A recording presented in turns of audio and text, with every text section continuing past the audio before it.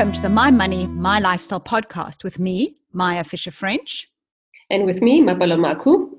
Each week, we'll be discussing the stories we're working on and which you can read more about in the City Press.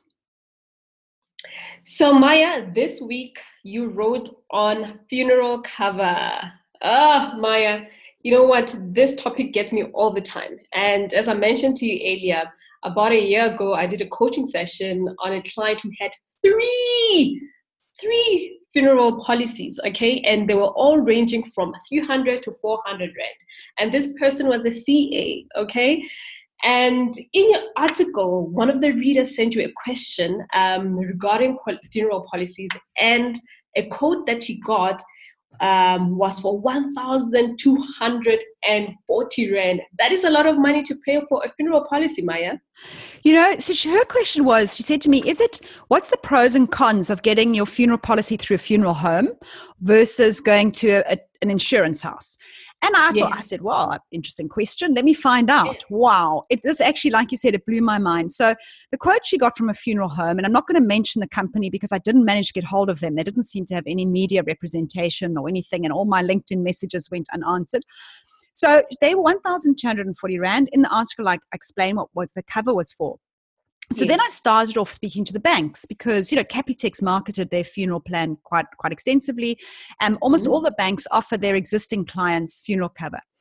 Capitec, for the same cover, came in at 422 Rand. And FNB came in at 500 Rand.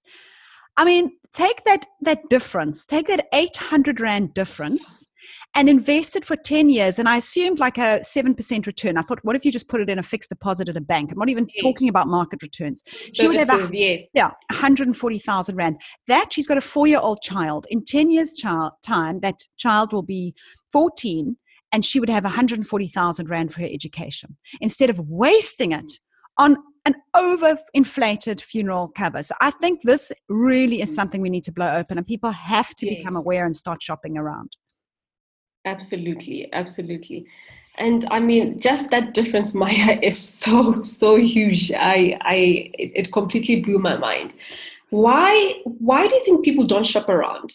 So I think it's that there's almost a lack of understanding that there's other options out there. So you kind of like, I need funeral cover, type it in. I actually don't know. And she also, funny enough, she went to clientele. There was the other one, the direct guys on TV. Their quote was a similar figure.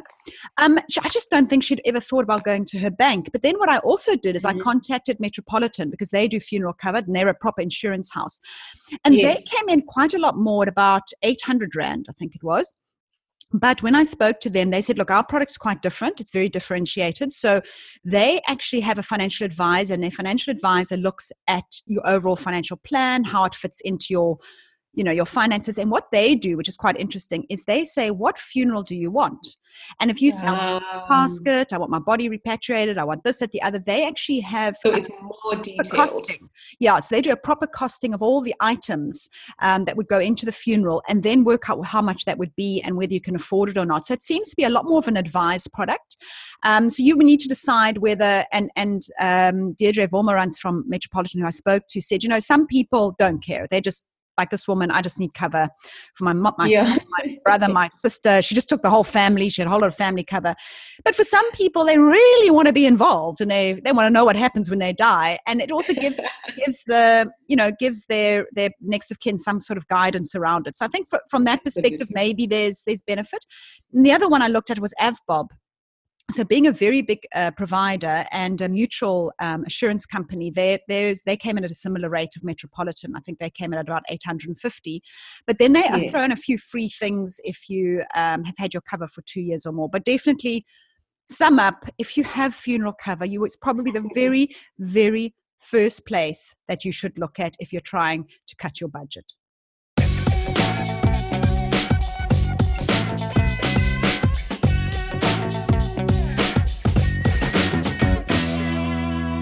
So So now talking about finding those extra few rands in your budget with funeral cover, you wrote a piece this week about finding that money in your current budget. And I know that this came from our conversation in the last podcast around Yes. Amanda, who said, I have no more money to find in my budget. So maybe just talk a little bit about kind of the sort of areas that people should be cutting back on. Yes. Could So be. as you mentioned, Maya, it came about from your money makeover, where this lady said, you know what, I thought I didn't have anywhere else I could cut back from my budget, and I wanted to show people and our readers that there is money to be found in your existing budget, right? So I took a look at the most obvious ones first. Obviously, your DSTV, right? I think every column that you've ever read says, just cut it out. It's quite expensive. Little tricky city press is part of the NASPAS group, but move on swiftly. Very swiftly from that. But also your gym membership, right? I think, I did a coaching session or a workshop for a group of ladies this past Sunday. And this lady said to me, Mapalo, I have not been to the gym for the past 3 or 4 years, but I've kept my membership. What? And yes. So imagine that is $500 for 12 months. That is $6,000 a year. And over the past 3-4 years, that is quite a lot of money that she could have put towards unit trust or exchange to a fund, or if she has any debt, she would have lowered her debt by quite a bit, right? Then the other one was insurance. So going back to tying back to your story of funeral cover, if this lady had gone for the 1,200 Rand funeral policy compared to having gone for the one with a bank, she would have saved $800. So there is money to be found in your existing budget. And that insurance one also, I find a lot with car insurance, and I've written so much about it. I mean, on the My Own Money website and on City Press, you'll find a lot about that.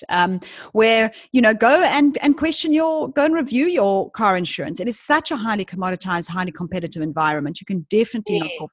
But I have to tell you, when I was reading reading your piece, I wanted to share this with you. So, my husband and I did the post-December blues.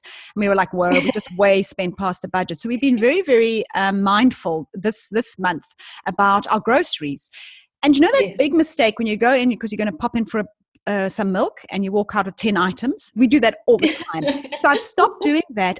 We are saving thousands of rands. I did not know we could have cut our grocery budget by that much. And it's amazing that when you're just aware and just a little bit conscious about your spending, you can really, really, I think, find those savings. I think when we sit there and say we have got no money to save, it's actually just because we couldn't be bothered to go through our budgets. Yeah, just take the bit of extra effort and be conscious, like you said. And I love the quote you ended off with. Beware of little expenses. A small leak will sink a great ship. I think it was Benjamin Franklin. It's those little leaks, people. It's those little leaks.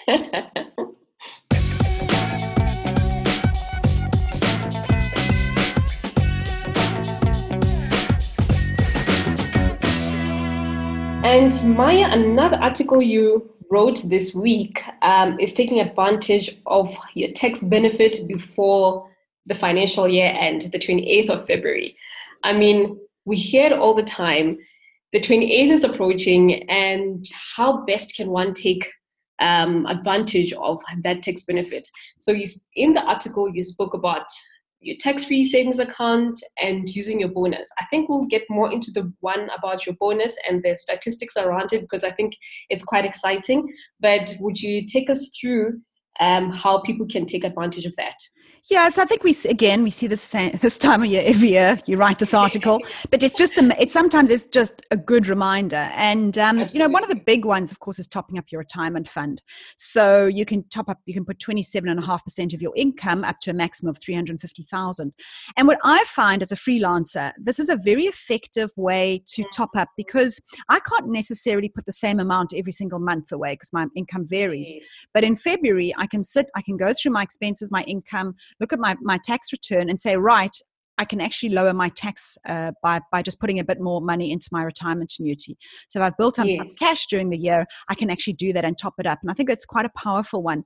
And, then you've got your, as you mentioned, tax-free savings accounts. But what I found quite powerful with that topping up on the 28th of February was a press release I actually got from PPS Investments, which I use in the article so that you can actually go and have a look at the table that will be in the article. But what I found amazing about this, they compared two people. And what happens if one of them put only 30% of their bonus every year into their retirement savings and the other didn't? The other just spent it. This was like the holiday money or pay off the credit card money. Pay myself first. Yeah, pay myself first. Yeah, I deserve this. And the difference that had after just 15 years. So I think the stats was they both earned 500,000. They both contributed their retirement annuity, but they each received 100,000 rand bonus a year. And one of them spent it, and one of them saved only 30%. That was 30,000 of it. And after 15 years, the difference was 600,000 rand difference. So one had 750,000, the other had 1.3 million. And I think again, 80%. That is an 80% difference. An 80% difference, and it's just that. Yeah. And what do you think the woman who, I think they used two women in this example, what do you think the woman who spent all that money has to show after 15 years on the money that they spent? Do you see what I'm saying? So whereas the one has money, has that retirement thing. Yeah. So I think that is a really, really key one.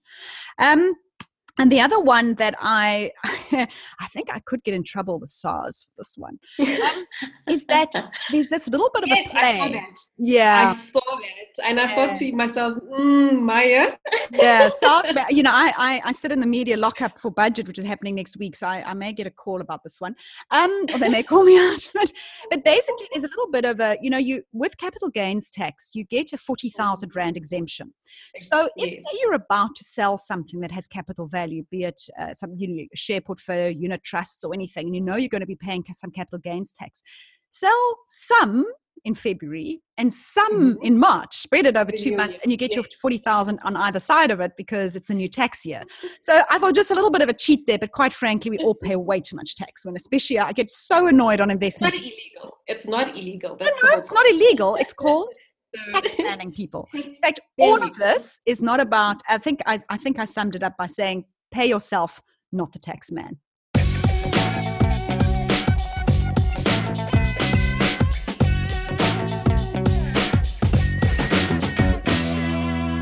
That's a wrap for today. If our listeners would like to learn more about these or any other money-related topics, they can go to the City Press website or your website. womaninfinance.co.za. Or my website, myourmoney.co.za. And if you have any questions or comments, you can send us a WhatsApp voice note on 064 554 3959. And we look forward to hearing from you. Yes, because we want to know what it is that you want to know. In fact, many of these conversations are driven by our reader interaction. So thank you. You've been listening to the My Money, My Lifestyle podcast, featuring the contributors of the City Press personal finance pages.